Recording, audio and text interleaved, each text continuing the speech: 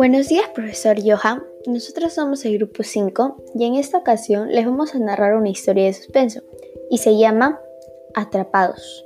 Y dice así.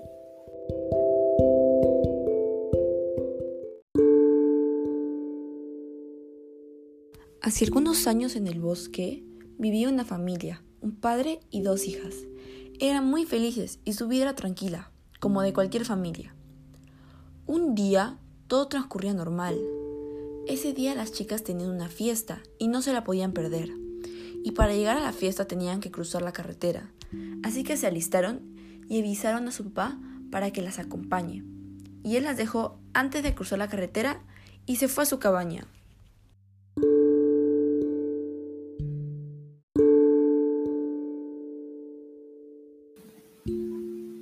Las hijas, que tenían 15 y 17 años, se fueron a la fiesta, de camino por el bosque. Tiempo después que se fueron, el padre se sintió preocupado, porque sus hijas no le respondían los mensajes, y ya era muy tarde.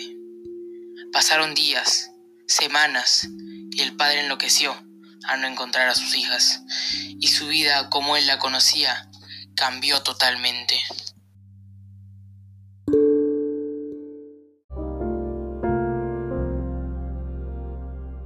Años después se volvió cirujano.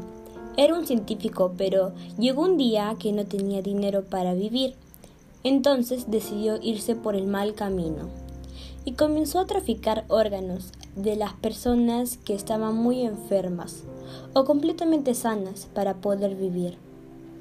Un día vio a dos chicas y se dio cuenta de que estaban solas.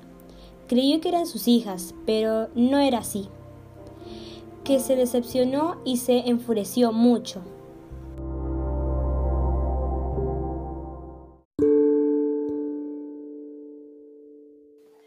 Con el paso del tiempo, cada vez que veía a dos chicas, creía que eran sus hijas.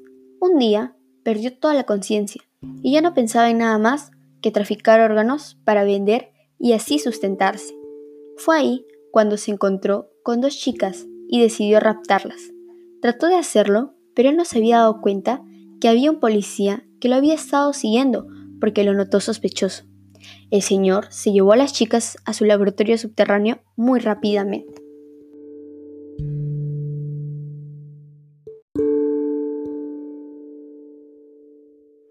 Cuando llegó al lugar, las chicas estaban muy asustadas y trataban de decirle algo, pero tenían mucho miedo y no sabían qué hacer. Minutos después, la policía llegó inmediatamente y lo atrapó al señor con las chicas y le dijo: ¿Qué estás haciendo? ¿Acaso estás loco? Y le dijo: ¿Pero qué estoy haciendo? Necesito el dinero para poder vivir. Y la policía le respondió: ¿No te das cuenta que estas son tus hijas?